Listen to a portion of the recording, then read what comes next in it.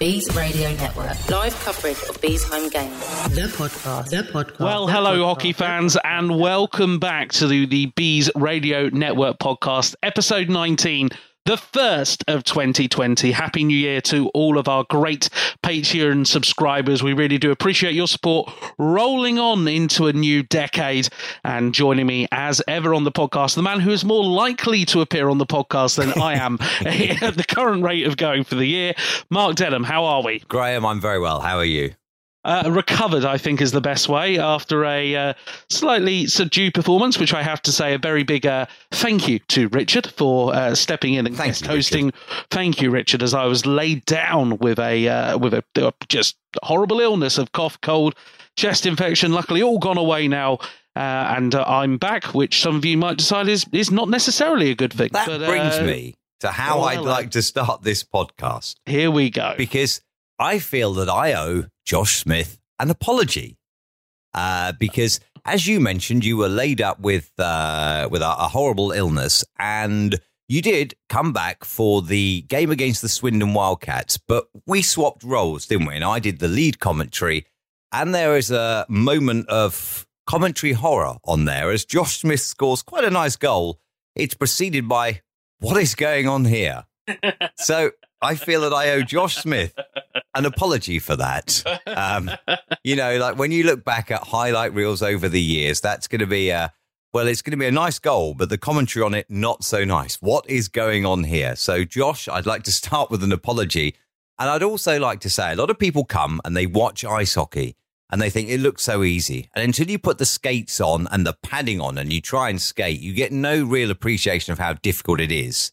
And again, like with the commentary, you get no real appreciation of how difficult it is to do smoothly until you actually do it. And some buffoon then shouts out, what is going on here?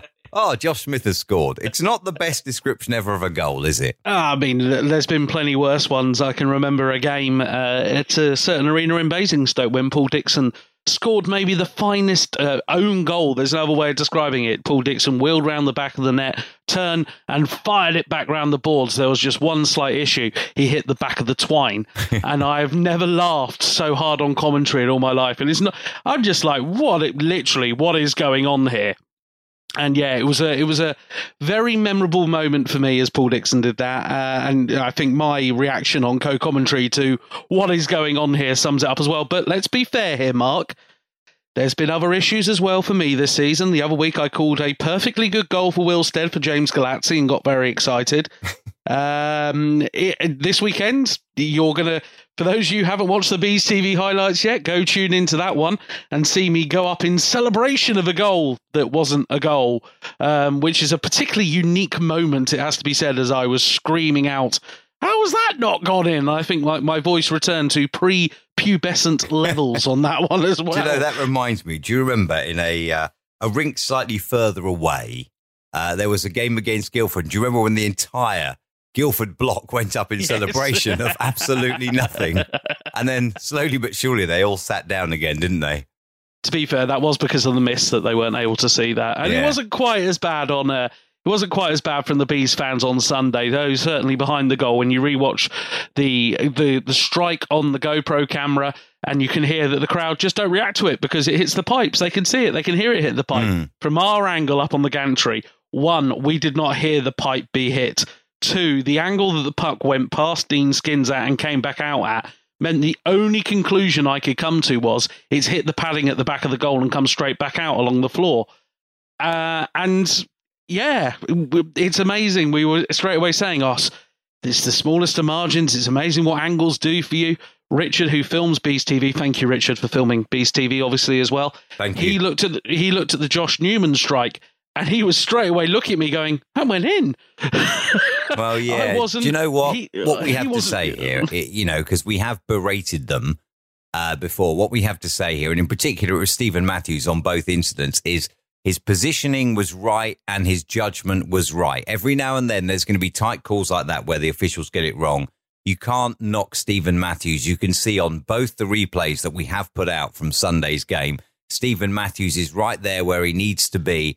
And on both occasions, he has got it entirely right. So, you know, credit where credit is due. Yeah, indeed. But it does help when you're at that slightly lower angle, I think. Like if you're in line with the goalpost, and maybe the goalpost is a little taller than you as well, it probably helps being able to see that one. You know, Stephen Matthews is one of our Patreon subscribers, don't you? Good evening, Stephen. Hello. Good evening, Stephen. Hey, it's all done with pleasure and all done with joy. And I think that's the nice thing about it. Certainly, I have to say as well, I'll talk about it in Saturday's game as well. There are a couple of incidents during the game. And one of the first things in one of the period breaks that happened was that Faye Andrews came over and actually spoke to Doug and tried to explain the situation. And it actually did a lot of good to help. To have that communication, I think, is very key, because it's all about having that communication. It's all about talking through those incidents. And obviously, there was this high stick, maybe not on Brendan Bed. I still haven't seen the replay of that incident. But the fact it went from a 2-on-2 break to a 2-on-1 break, with one guy just sprawled out on the ice and blood being left on the ice, something must have happened.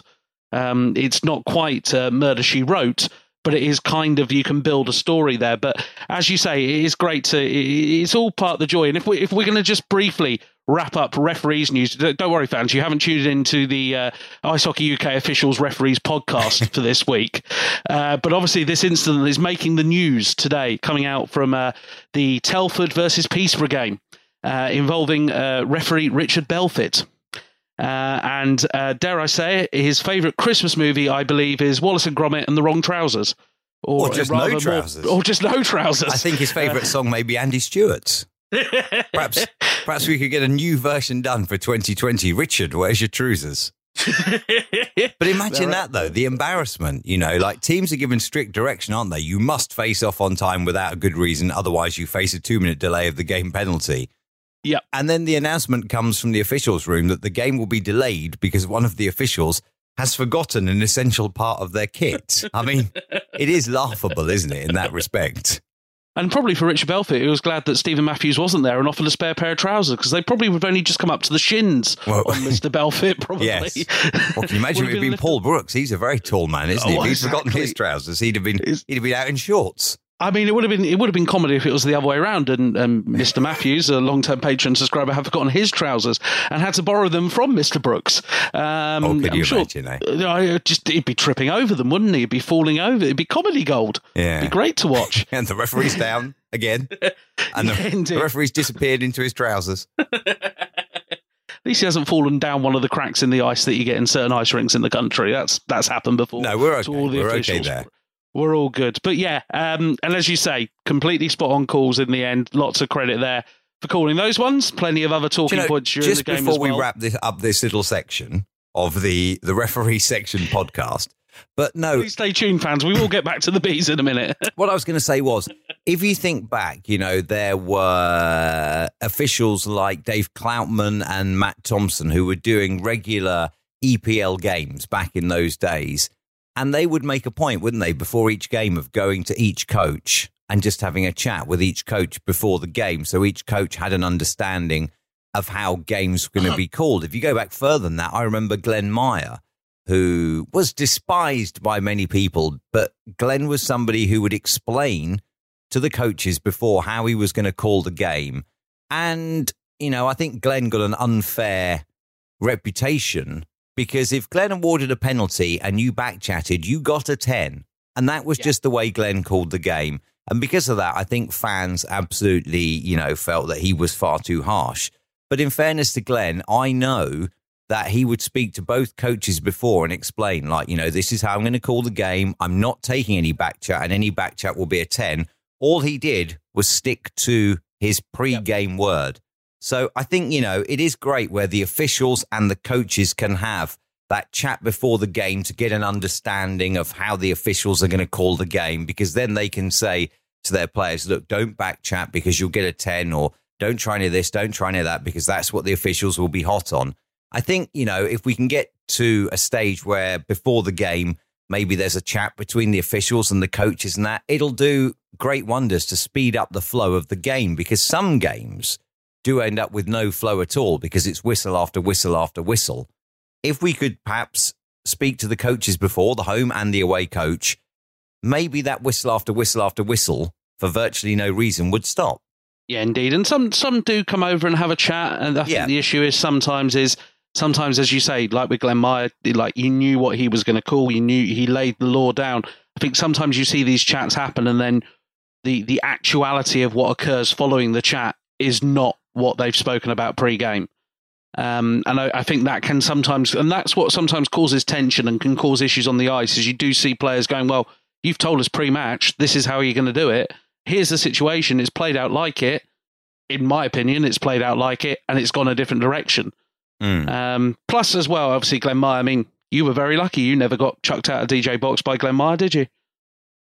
No, I didn't, actually. I didn't.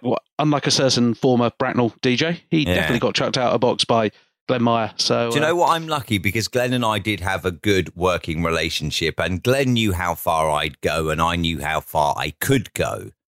And I would, don't get me wrong, I would go as far as I knew I could go, but I just knew with Glenn how far I could go and how far, like where the line was and not to cross it. And I would push that line.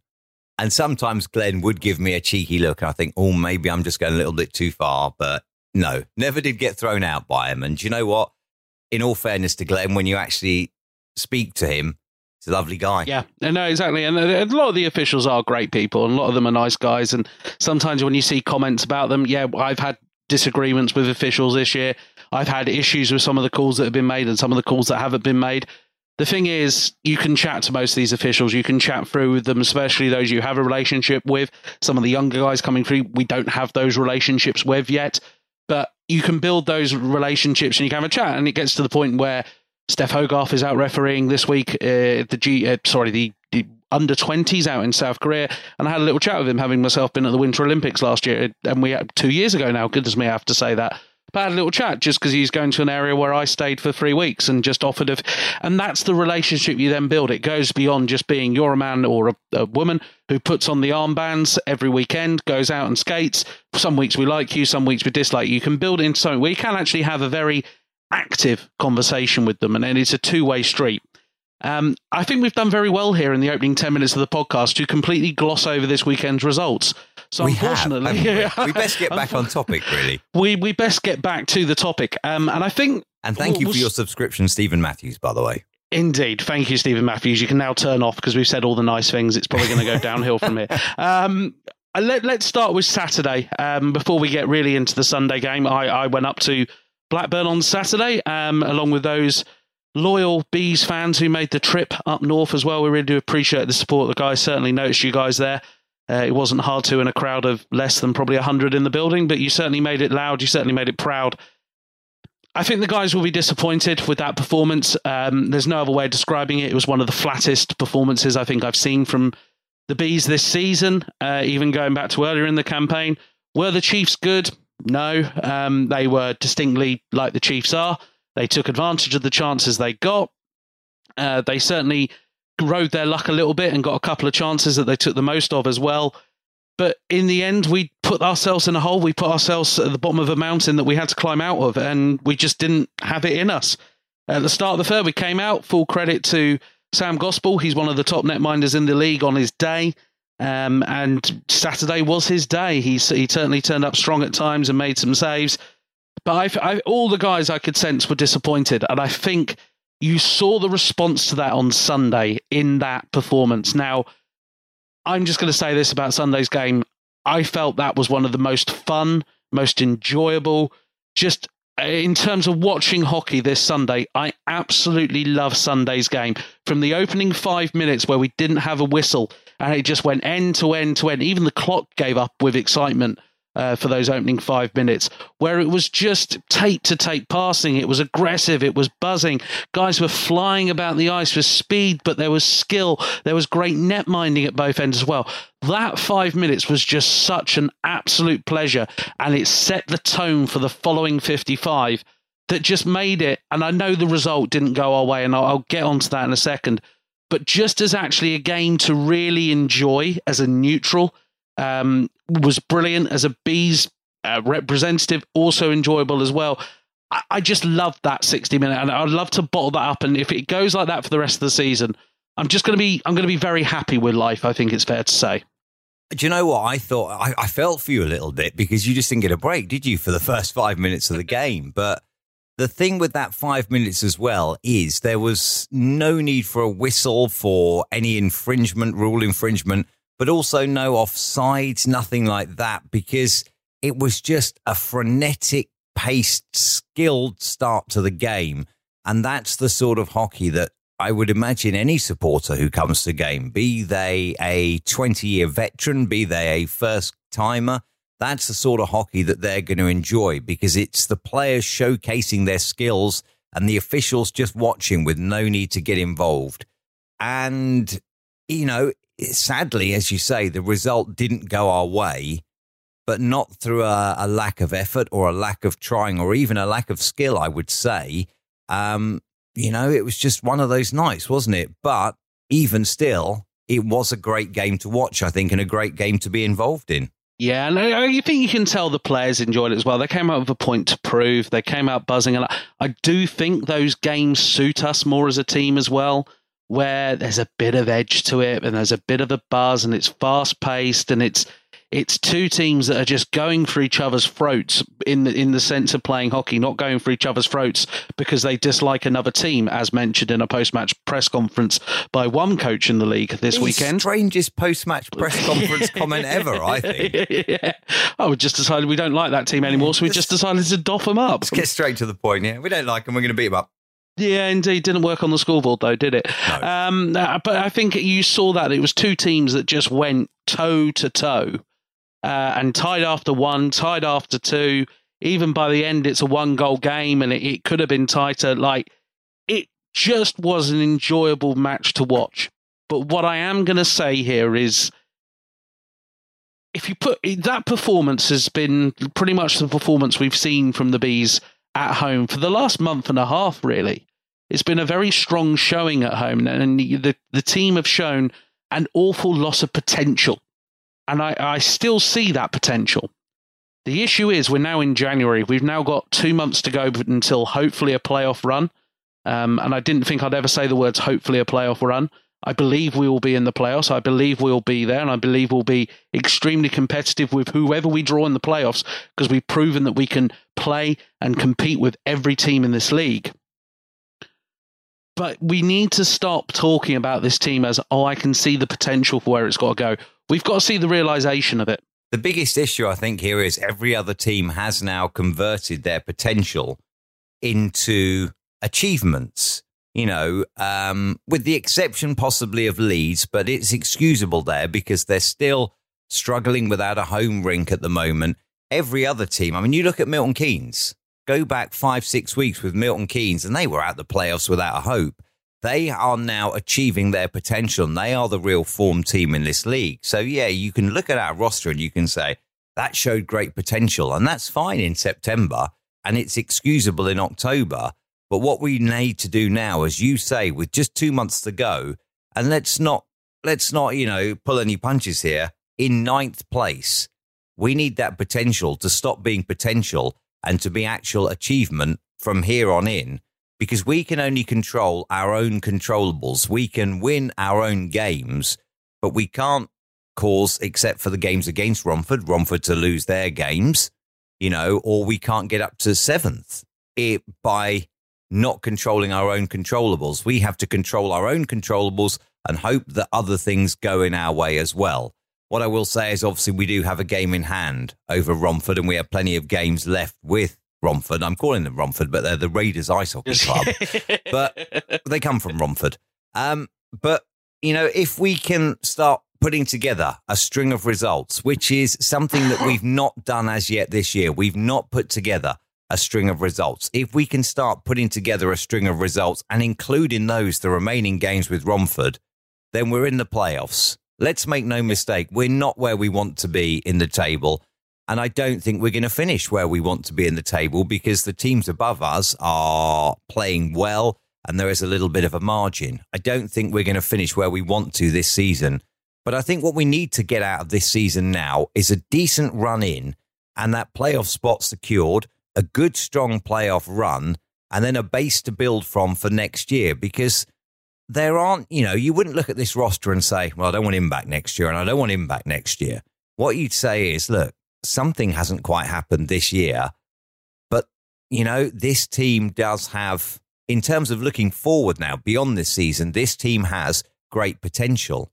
And if they fire, and they can fire in a consistent fashion next season, by January 2021, I don't see that we will be in ninth, scrabbling for a playoff spot at all. So they have potential in terms of a future, but in terms of this season, we have to say, look, stuff the potential.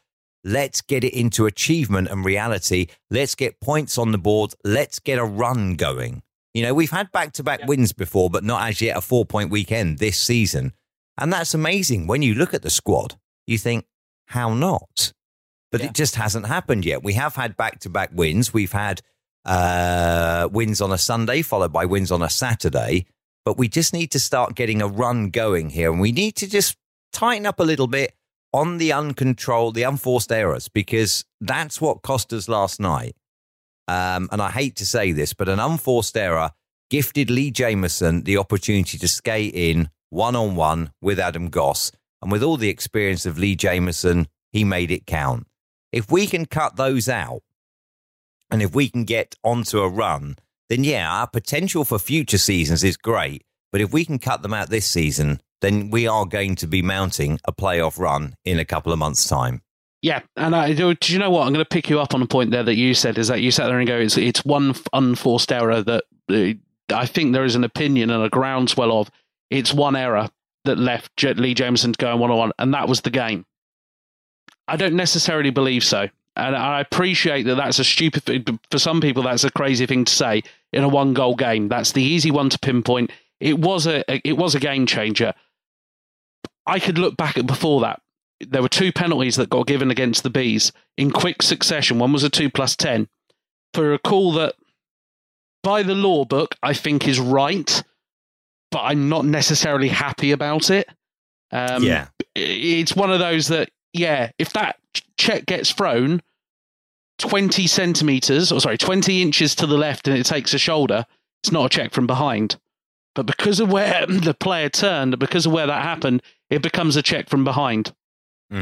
Those back-to-back power plays result in 2 goals. And that's where the game went from being a 2-2 tie and competitive to 2-4.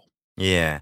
No, I agree with you. In that respect, I agree with you. I was saying about Jamieson's because it was right after Roman Malenik had scored what's probably going to be the easiest goal of Roman's career, if I'm honest. And we'll talk about that in a comedy error that we'll get onto in a second. But it was right after Roman had scored, face-off one, drawn back into their own end, and under no pressure at all, Jamieson is just sniffing around, speculatively hoping for the puck, and then gets gifted it. With momentum high, the crowd behind you, momentum high, it's little errors like that. And I guess we'll come on to the game in a moment in full detail. But if I'm going to sit here and say that, yes, I have to agree with you about the 2 penalties that were coughed up. But there is another talking point as well, I guess, that could possibly have been a game changer as well. And that's not in reference to the goals that we mentioned earlier either. And it is in reference to? It's in reference to the 5-on-3 opportunity. Now, Milton Keynes you can't take anything away from them. They were clinical on the power play. They were even more clinical on the penalty kill, I think. They did very, very well. Even on the 5-on-3, they managed to block the passing lanes frustratingly, and chances that came weren't from great areas. I mean, on your day, you'll score them anyway, and it doesn't matter. But, they kept the Bees out of that 5-on-3. And I did say on the stream, this could be the game. When we got the 5-on-3, this could be the game. Get ahead here with a 5-on-3. Then you continue with a 5-on-4. And that could have made the game. And those 2 goals could have then easily been the other way round, with the Bees getting 2 goals, one on the 5-on-3, one on the 5-on-4. So, there were things, I guess, that you would look back and you think, maybe we should have done a little better there. Maybe we should have converted at least the 5-on-3, if not the 5-on-4. Maybe we shouldn't have gifted Jamieson a breakaway. maybe we should have been a little bit more careful giving away 2 penalties in quick succession. Because the other thing is as well, when you give away 2 penalties in quick succession, you are down a skater for that period of 2 minutes, which means your penalty killing unit has to skate harder because there's one less of you.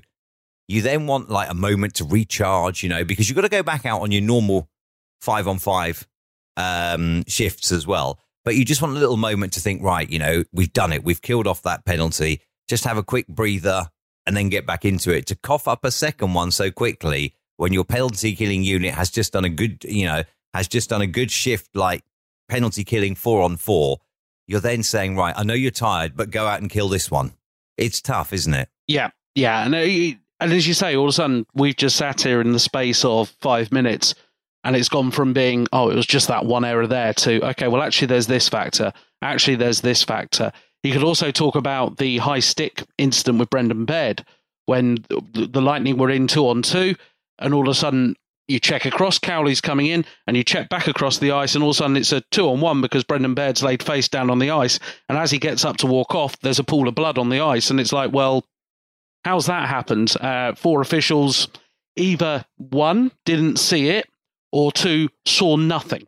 And I'm going to be very careful with my wording there, because I feel that's an accurate description, in that they saw nothing that was untoward, or they just didn't see the incident, which is fine.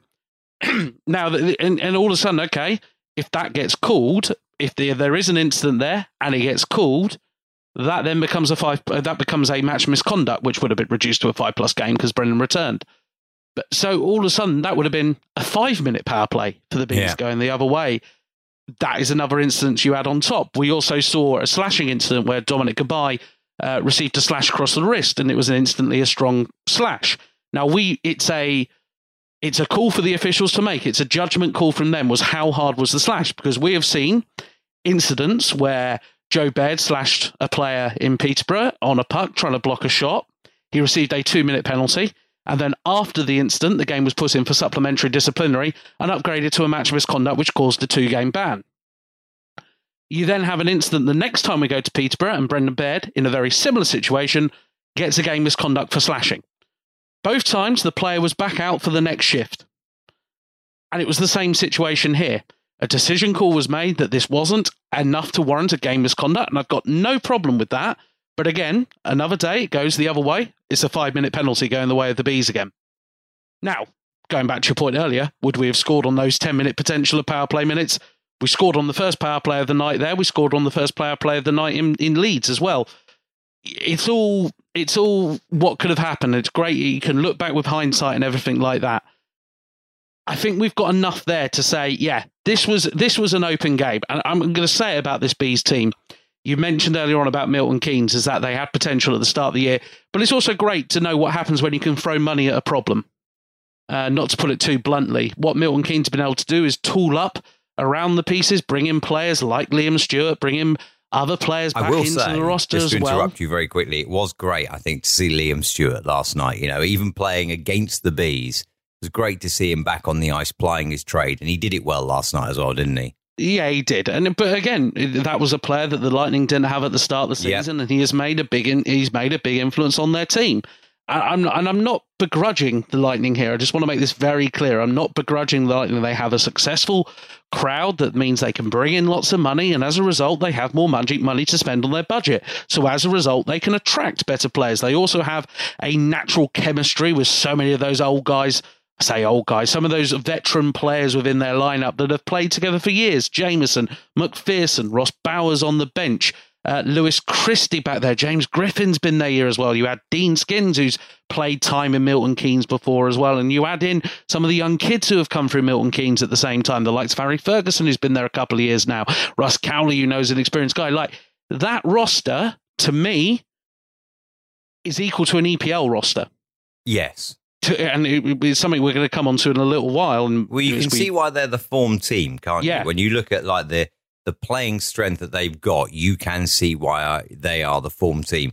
And I guess, therefore, I'm being a little bit harsh on the Bees because I said it's time to convert potential into reality. And the Lightning have done that, but the Lightning have done that with the addition of with the addition of Liam Stewart, also with the swapping of an import as well, bringing in Robin Kovar, who appears to be working for them in a way that, he didn't work out in Bracknell. Good luck to Robin. They've achieved their potential, I guess, by, as you put it, throwing money at the problem. And I'm not just saying it's throwing money at the problem. It's a little bit of that. Because they've been able to recruit a very good roster that and those rosters don't come cheap. To put it very politely, those rosters cost money, but they're able to do so. They have great support from their supporters club, who I see put in another healthy amount of money for them as well. Like it all builds up, it all builds up, and like you've got to look at our roster and see how well guys are playing and how well guys are stepping up. I think this weekend, and what I'm about to say might to some people sound ludicrous, but I don't care. I think this was one of our strongest defensive performances of the season across the weekend. I think Eddie Nags had a very strong game, especially on Saturday and throughout Sunday until that incident towards the end. Harvey Stead this weekend, who's coming back from a little bit of an injury, he found his feet come Sunday and really was an impactful player and actually shut down Robin Kovar an awful lot during that game and really didn't allow that line to fully click as much as Liam Stewart won man of the match. I don't think that line were as devastating as they could have been. And I think that was the work of the likes of Harvey Stead. I think Joe Baird, he loves those games, those aggressive, niggly games he can just get into and play so solidly defensively in those ones. Brendan Baird, he's still learning his trade at the back there as well, and he was able to contribute to it. And let's not forget Luke Jackson as well back there as well. When he dropped in for the shifts, it can be the hardest thing when you're not getting that regular shift. You have to keep your mind in the game. But what I love about Luke, he just does the sensible thing well. And I think that radiates up to the forward line as well. You've got to look at some of these guys. I'm saying on one hand, they're playing an EPL roster, yet we've got guys like Will Stead, Josh Ely Newman, who are all stepping up and playing and competing at that level. Will Stead is at the moment, one of the great competitors I'm seeing game after game after game. He is battling. He is trying his hardest, and he is fighting for pucks and getting into lanes and back checking. Like those guys, we talk about the potential. They're on such a sharp learning curve here, learning and stepping up from playing an NIHL 1 standard of hockey up to playing an NIHL national standard of hockey, where the playing leap is, I feel, quite high because you're playing against. It's not so much the guys you're playing with, it's the guys you're playing against as well, where if you make an error, it can get capitalized on where maybe it doesn't at the lower level. Those guys are all on this learning curve, and it's going to come so sharp and so fast at them, and they're just having to adapt on the fly. And on the whole, that's where the potential for going into next year comes from for me, is that I would have loved all these guys to have experienced playing at the highest level they possibly could done maybe 2-3 years ago and get the right training, get the right coaching to really help bring them through. They're now having to basically get a crash course and learn on the job, which can be some of the hardest things they're going to have to do. But they're competing and battling. You can see how they've improved week by week by week. And that's where I talk about, okay, they've got all the potential. Let's start realizing some of that potential. Let's start delivering, because a performance like that against Milton Keynes, the form team in the league, and yes, it's a loss, I think gives a lot of positivity to all of them going forward. They just need to deliver that performance they did on Sunday, week after week after week, which is going to be their new challenge. Because if they stay at that intensity and they stay at that level and they stay at that speed, we're going to be a challenge for everybody in this league. And if they stay at that level and stay at that speed, and you add back Zach Milton and Callie Robertson as well, that's another crucial thing. And it's not an excuse at all. But if you add that back in, then that is a very strong team. And if everybody can play to Sunday's level of skill and intensity, then going forward, the Bees are going to secure a playoff spot. And going back to what you were saying, I've been very impressed with Luke Jackson, because here he is starting out his career with the Bees. He's come in and he does the basic things very well, but he's also not afraid to get in and play the body either. And he plays that very well. I look at Josh Ely Newman, who's come in and made a massive impact since he's come in. He has not looked out of place one bit at all. But as you say, he's still getting that crash course and he's learning. And then you've got Will Stead, who has for years, I guess, been in the shadow of his brother Harvey. who's always, who's been around the Bees roster for a few years now, Will Stead has come in and he looks impressive, doesn't he? He looks impressive. He looks purposeful. He looks dangerous. And he looks like he belongs in the Bees roster. And then when you think, like if we look back to Zach Milton was in those very skates last year, wasn't he? First year fitting in. And now look, he's away with the GB under-20s. He is one of the Bees' better players. After a year of learning alongside his teammates and coaching and mentoring from Doug, you've now got Josh, you've got Luke, and you've got Will, who are all in those skates this year, who are doing a good job. But every game they play, they're learning from their teammates, they're learning from their opponents, because let's be honest, in your first few games, your first season, you are going to get beaten. It's going to happen.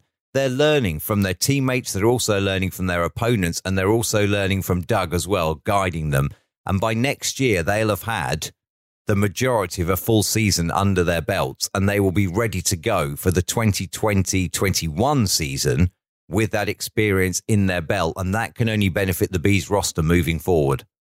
Indeed. And it has been nice to see that. It has been nice to see these guys come through. And look, none of it is meant as a criticism about them. None of them is meant when we're talking about realizing their potential. When we talk about the frustration following the performances, I think this is the growing pains we have to go through. And would it have been ideal to go through them 2-3 years ago here in Bracknell? Probably. It would have been nice to have had that, because you'd now have 19, 20-year-old, 21-year-old kids who've got a couple of years experience under their belt, got a couple of years of development under their proper development under their belt, and they'd be ready to go. They are learning that now. And I think, as you say, hopefully a good, strong run-in, and I think there's a little bit of that that's going to be quite good for them as well, if it is a competitive run-in with the Raiders and with the Steel Dogs and with the guys above as well. That can make it a very decent, and that's a very big learning as well. And then hopefully that means we go into a playoff where it is just a straight knockout this year as well. So you've got 2 games. This is what you've got to do for 2 games. You've got to perform at your highest for 2 games. It's a lot of learning for those guys. I'll draw a parallel. Just quickly, I'll draw a parallel. When Slava Kulikov went to Peterborough, took him a little while to make a successful team in Peterborough. But what Slava has done is he has brought on some of the juniors from Peterborough who are now regulars in the Phantoms. And they have learned from their teammates, from their game experience, and from their coach. And that is what is happening here now. And you just need to look at how successful the Peterborough Phantoms were last year to know when we talk about potential, it's easy to say, well, yeah, do you know what? It's January and you should have fulfilled your potential. But in the long-term plan, and also in opening up further the pathway as well, because what we're doing now is we're saying to players that are playing under 16 and under 18, look, you stick at it, you show potential, and here is your route up to the senior team in Bracknell.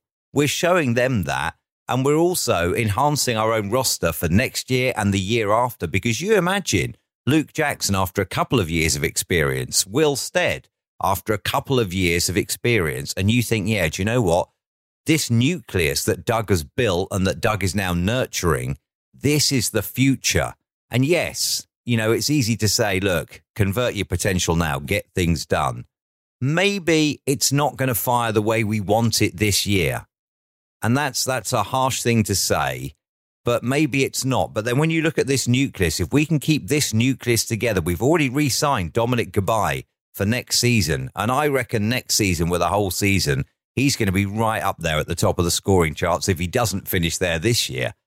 But when you add all that in, knowing that we've already re-signed Dominic Gabai, knowing that we have these youngsters who are keen, skilled and hungry, and yes, no disrespect, a little wet behind the ears, but that's going to change the more experience they get.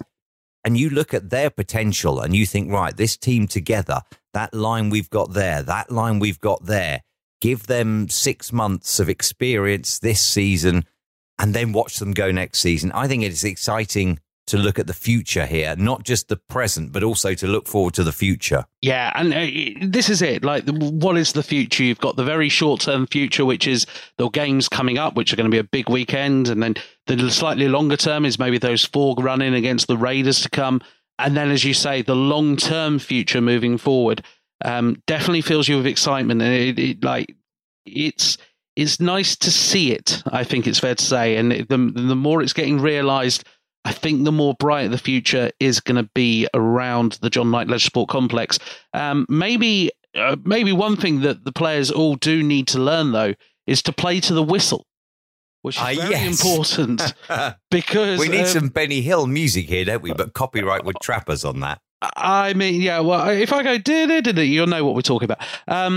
Other good theme music Yakety from sax. 1960, Yakety sax and all sorts are available.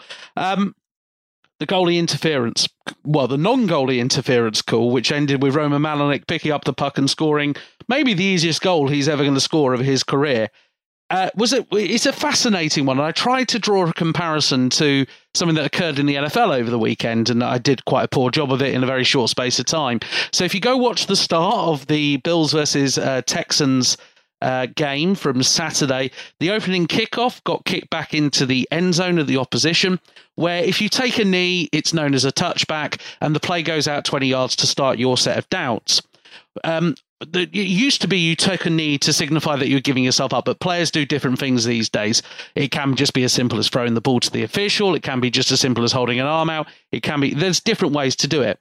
The player did slightly hold his arms out to the side and then sort of attempted to throw the ball to the official, but in doing so sort of threw it slightly away from the official, at which point one of the Bills players came in, picked up the ball, and the ruling on the field was a touchdown. Now, instantly, there was all sorts of anger and all sorts of cacophony. The point ESPN had even already cut to the sideline presenter, and they were beginning to talk about what they'd spoken to the coach about at half-time, and all of a sudden had to go back and go, well, it's what is going on here, to quote Bees TV from earlier in the year. But that's never going to go away, is it? No, it isn't. And a touchdown was awarded and then got rescinded. It was decided the player had given himself up. And it was a little bit like that on Sunday for me. And because the puck went in, Joe Baird got a nice little collision from an MK player that took him very lightly and very gently into Dean Skins. It was a lovely little touch, but it was just enough that even I was like, well, they're going to blow the whistle here. And the whistle never blew. Now, I remember you saying you felt sorry for the Lightning being scored on in that opportunity. What I will say is it's a basic skill of sport, though, isn't it? Is that you play to the whistle in a sport, obviously, that involves whistles. So for ice hockey, if the officials do not blow the whistle, the play is alive. If you can see the puck and the goal target is there, put it in. It's the same in cricket, isn't it? You can't go wandering out your crease if the ball's alive. You will get run out. And, you know, yes, I guess, obviously, Dean Skins was irate, wasn't he, as he argued it with the officials. But the fact of the matter is, the Lightning became distracted by what had happened, totally and utterly seemed to forget there was a game going on. Roman Malenik, on the other hand, thought, hang on a minute, I can score here. And he did. And as we both said, it's probably the easiest goal that Roman Malenik will ever score. And he scored some crackers in his career. He's probably thinking, if only they could all be this easy. But yes, you know, I get what you're saying. Like, you know, you felt a bit sorry for the way they were scored on, but I don't, because it's basic hockey. If the whistle hasn't blown, the game is alive. I know. I feel sorry in terms of it's one of those, I'm just sat there and I'm even sat here now and I am a bit still like, well, yeah, I understand it's a goal and I understand you play to the whistle. But in the same breath, I think just, especially as the players involved there are Joe Baird, experienced, Dean Skins, experienced. And I think it was maybe even Lee Jameson who just gave the shove on to Joe, experience. And I think all of them just went, yep, this play's going to get blown dead, like Dean taking it slowly to get up. Joe was already battling back in the crease when Roman was back in. I think everybody just assumed, the whistle's just going to blow here. Because 9 out of 10 times, that's all you'll see. And as a result, smart play from Roman, spotting the opportunity, and most importantly, burying it. At the end of the day, let the officials make the decision on it. If all of a sudden MK really want to cause a row and one of the linos really wants to go, I don't think that's right, let them make the decision. Bury the puck in the twine and let them make the decision. Is sorry the word I'm looking for? Probably, because it's just one of those that I think you'll hear it on the commentary, kind of switch off I kind of just go, there's a bump on the netminder, that's going to get blown. And then all of a sudden I'm having to go, well, no, they're not actually. Roman's picked up the puck. What is going on here? What is going on here? A goal has got in. Yeah, look, great fascinating moment from a weekend of hockey that definitely was tremendously fascinating, and I think perfectly. Certainly the game on Sunday. We've been looking to do this topic since about the 17th of December, which because of how my illnesses have come along and Richard Brown stepping in to guest host the show. But Mark Denham had a hot topic. And maybe we're going to make this a 2020 feature. I don't know. But Mark Denham's hot topic of the week. Mark, would you like to pose the topic? Do you know what? I was going to suggest for a moment that we kept it to next week because we're already running quite long here, but I'm going to throw it out now. As you've mentioned it, I'm going to throw it out now. I think we throw it out there. We will pass on our initial opinion, and then we can ask Bees Ice Hockey on Twitter. At Bees Ice Hockey on Twitter, and we will have other people pass their opinion. And then we will go through those next week. My question was, the NIHL National is a great achievement great improvement, on the NIHL One Britain last year. But over the Christmas period, I covered a couple of games DJing in Basingstoke, and this left me to watch the game a little bit. And then I came back and I watched our game last weekend, and I came up with something, and I thought, what does it take to get the NIHL National up to the EPL standard? Now, the obvious one here, which a lot of people thought we were going to do with National, was just chuck in 2 extra imports and call it EPL2. And I don't know. I don't think that is necessarily the answer. I've always said, and I've gone on record on the podcast before saying, I think, I'd like to see 1 more import and possibly 2 on the ice at any one time. And it's up to you how you rotate them.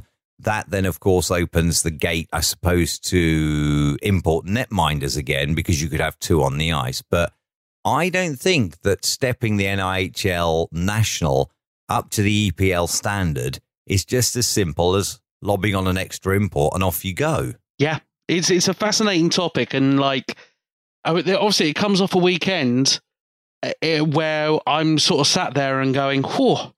What great game of hockey on the Sunday, getting a little bit back towards the feeling I got for EPL hockey at times. I think in terms of timing, we've maybe thrown this out a little wrong now, because we're saying what does it take to step this up? And we've just seen a game that was pretty close to EPL standard. Yeah, but pretty close, but still not. And at what standard of the EPL are we talking? Are we talking a lower end EPL game? Are we talking an upper end EPL? We've got to be realistic, and any person with stats will tell you one anomaly doesn't make it the norm.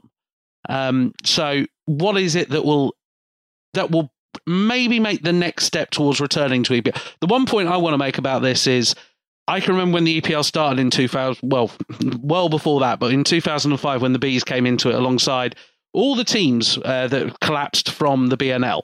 Yeah. And it was pretty dire hockey, and that was I can remember it from 3 years before that when Slough went into it. Yeah. And I remember at the end of the first game, I turned to Richard on the game Thank sheet. you, Richard. Thank you, Richard. He does get around, doesn't he? His hairline's doing a better job than yours after all this year as well. It's that advanced hair studio, isn't it? Other, of course, hair replacements are available. But I remember turning to him and saying, that was rubbish. I mean, we won it. It was Slough versus Haringey, and we won it with ease.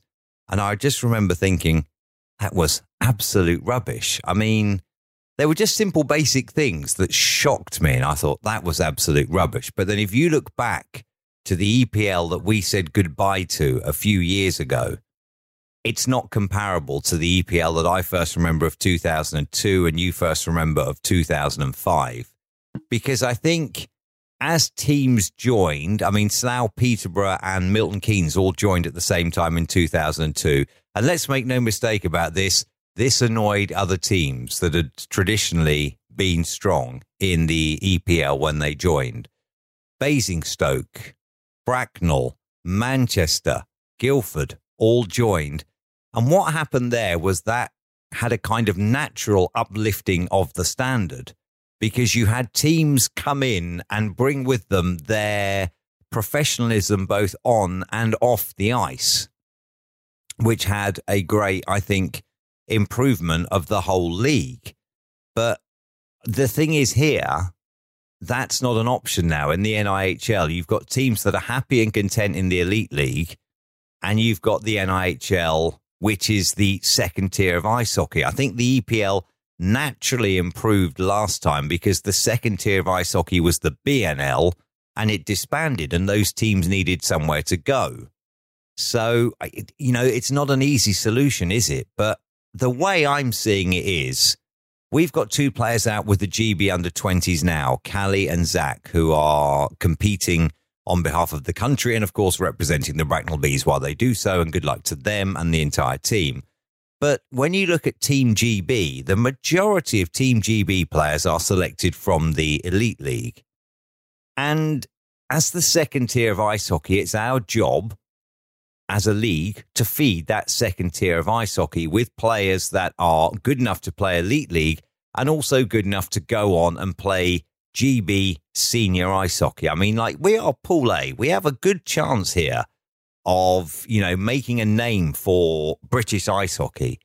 But what happens when those players hang up their skates? Because we need to get the second tier, from my point of view, we need to get it to a place where it's an achievable jump for players. I mean, Kieran Long is one of the last players, I think, to go on and tear up the Elite League from the EPL. And, fair play to him. He's doing brilliantly. He really is. He was great with Manchester, great with Belfast, doesn't look out of place. But Kieran made what was then an achievable jump from a 5-import EPL up to the Elite League.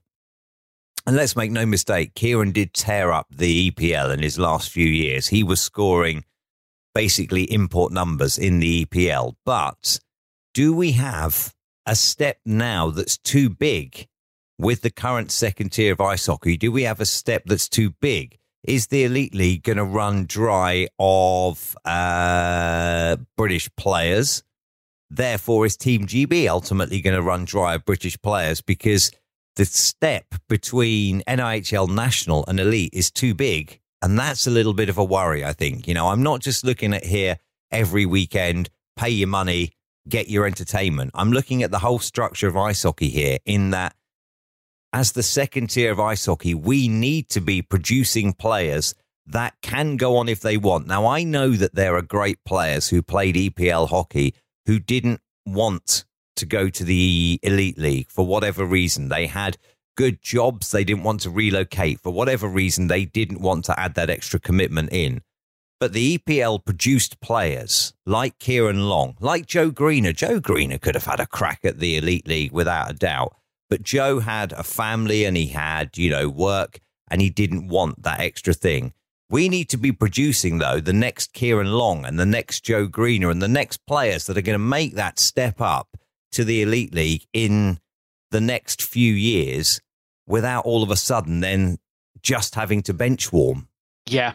And that is the topic we want to pose to each and every one of you who listen to us as our grateful and wonderful Patreon subscribers. The topic for you guys is, how do we get to the point where we continue to push the current league, where it's standing forward as the second tier of British ice hockey, up towards the EPL standards as it was by the closure, and maybe even beyond that? It's not beyond the realms of possibility to say that. We'd be interested to hear your thoughts. The other thing I think importantly we have to say here is the reason that we have 2 imports this year was so it could be sustainable. That was the most important thing here, was for a sustainable league. So the decision was taken to remain at 2 imports, so financially it could be sustainable. Now, you could just chuck a load of money at this and, you could go back to having 5 imports. Okay, you've upped the standard. You could also go back then to chucking a load of money at the Brits and having a huge housing budget. But all of a sudden, you're going to get clubs who are not going to be able to keep up financially.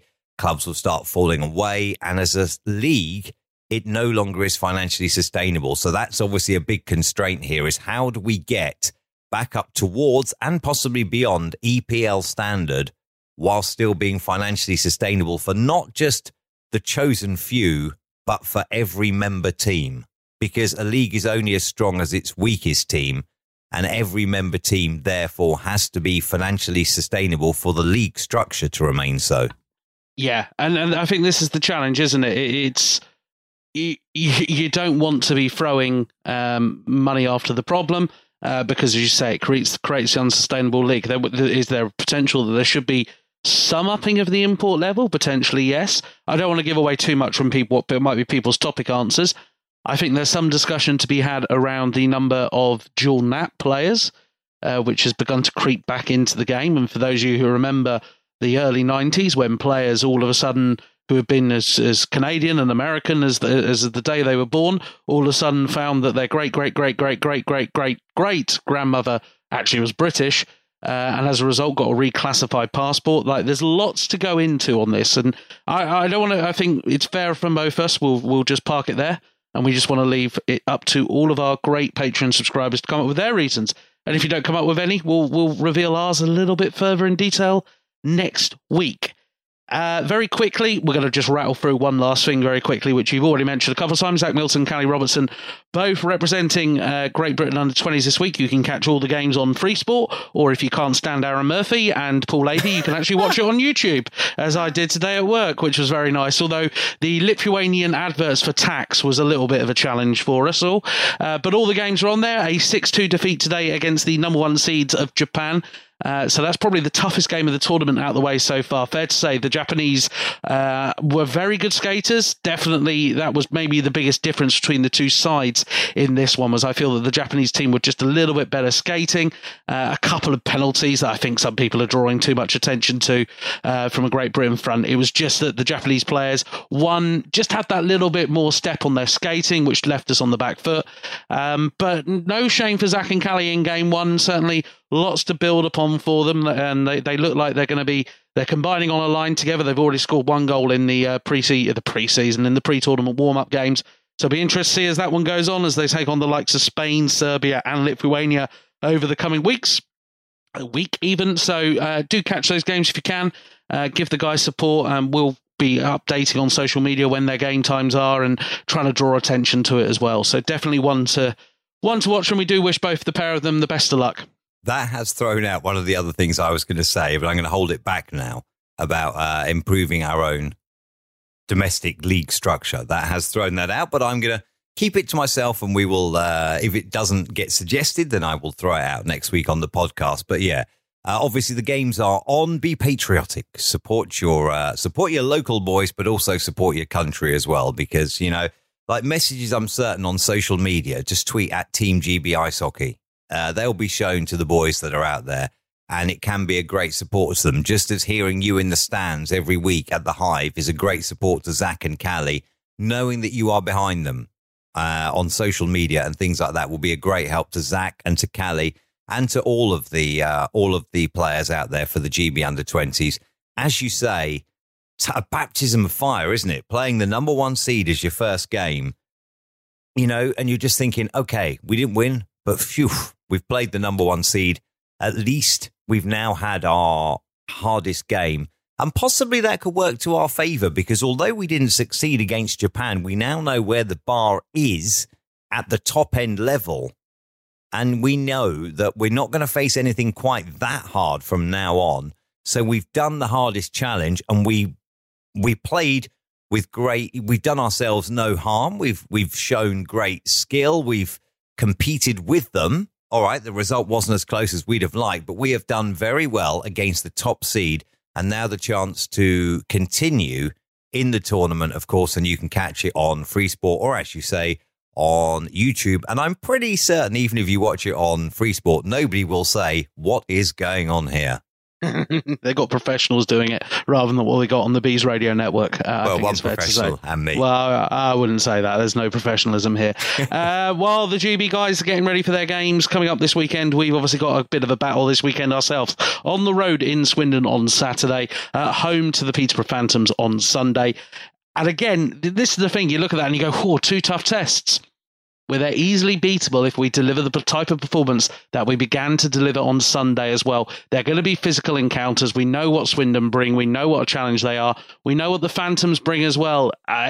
it's going to be a good weekend of hockey. Do you know what? I think if we can play the game against Milton Keynes that we played against if we can play the game against Milton Keynes against the Phantoms, I think we're in a great position, because if we can come out and be assertive and get ahead, then that, I think, is a great knock to the Phantoms' game plan. Because one thing Slava Kulikov coach teams are very good at is closing out leads.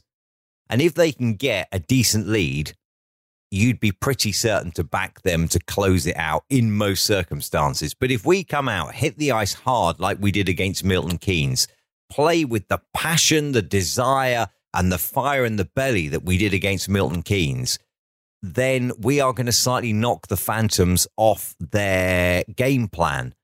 The other thing the Phantoms do is they will clog up the neutral zone as well, and they make it very difficult to let off those, long cross-ice passes, because they've got the neutral zone blocked off. Doug will know that. The players will know that. We've played them before.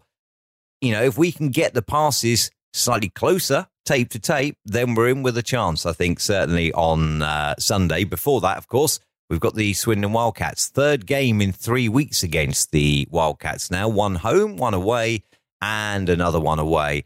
We know the challenges with Swindon, but if you look back to that game just before Christmas at the Hive, it was a thriller, and the Bees were in it all the way through before they just broke away at the right time, and Swindon, despite trying really hard, could not find an answer. So we have two teams here that are beatable this weekend, but we need to come out and we need to play it like we did on Sunday against Milton Keynes rather than Saturday against Leeds. We need to come out, throw out that Milton Keynes performance again. The guys need to step up. And if we can do that, then we have a very good chance this weekend of success, both home and away. So, Mark, as we wrap up this podcast, as we verge into longest episode territory once again for about We've done it. We've beaten that record. So, how can Sorry, Richard. We're going to have to apologise now to Richard. Sorry. Thank you, Graham. Thank you, Graham. Thank you, Roy. Thank you, everybody, for tuning in. It's more a test of endurance these days rather than enjoyment with the Bees Radio Network. Do you know, podcast. I spoke to Dave yesterday, and Dave did say to me, are we going to have a double episode? And I said to him, don't be so silly. And here we are into over an hour territory. So, Dave, this one's for you. You're going to ask me where we can find out details, aren't we? I was going to ask you, well, fans might have enjoyed the hockey for the past few weeks. How can they get tickets to Sunday's game? If you'd like tickets to Sunday's game, you can telephone 01344 789 000. That number again, 01344 789 000. And of course, with this not being a school zone game, as an away supporter, you can have Block 2 or Block 4, I guess. But Block 4 is the official away block. And of course, if fans want to keep up with all the latest information to do with the TSI World Bracknell Bees, how is the best way to do that on the website and social media? The website is bracknellbees.com. The Facebook and the Twitter are Bees Ice Hockey. And if you're on Instagram as well, the Bracknell Bees. Give us a like, give us a follow, and don't forget to check our website. Of course, we've got the weekend preview to come and other news as well, all up to date on there. Your league table, your fixtures and everything. If you've got your diary, a brand new diary for Christmas, get on there. Look at our fixtures page and scribble them all down and come down to the Hive. Most of our games are, of course, on a Sunday. There are the occasional Saturday one. A Sunday will be a 5:30. If it's a Saturday game, then it's a 6:15 face-off. Fixtures are on the website. Scribble them down into those brand new diaries. And if you did get a new phone for Christmas as well, or a tablet or something, and you've not synced up your calendar, make sure you get those Bees fixtures in there. Indeed. We don't want you to miss it because it's going to be a fascinating run-in. Once again, thank you very much to everybody who subscribes to the Bees Radio Network on Patreon. We really do appreciate support with the running costs. And, of course, you get this lovely... Spread the word. Spread the word. Let's have more of you come and enjoy the podcast. Mark, for now, for this week, pleasure as ever, buddy. Thank you, Graham. Always a pleasure, mate. Always a pleasure. And there you go, Dave. A nice long one for you. Dave from the School Zone. One for everybody to look forward to. And it's not a short one like Stephen Matthews. Until next week, ladies and gentlemen, take care of yourself and take care. Goodbye. Bees Radio Network. BracknellBees.com.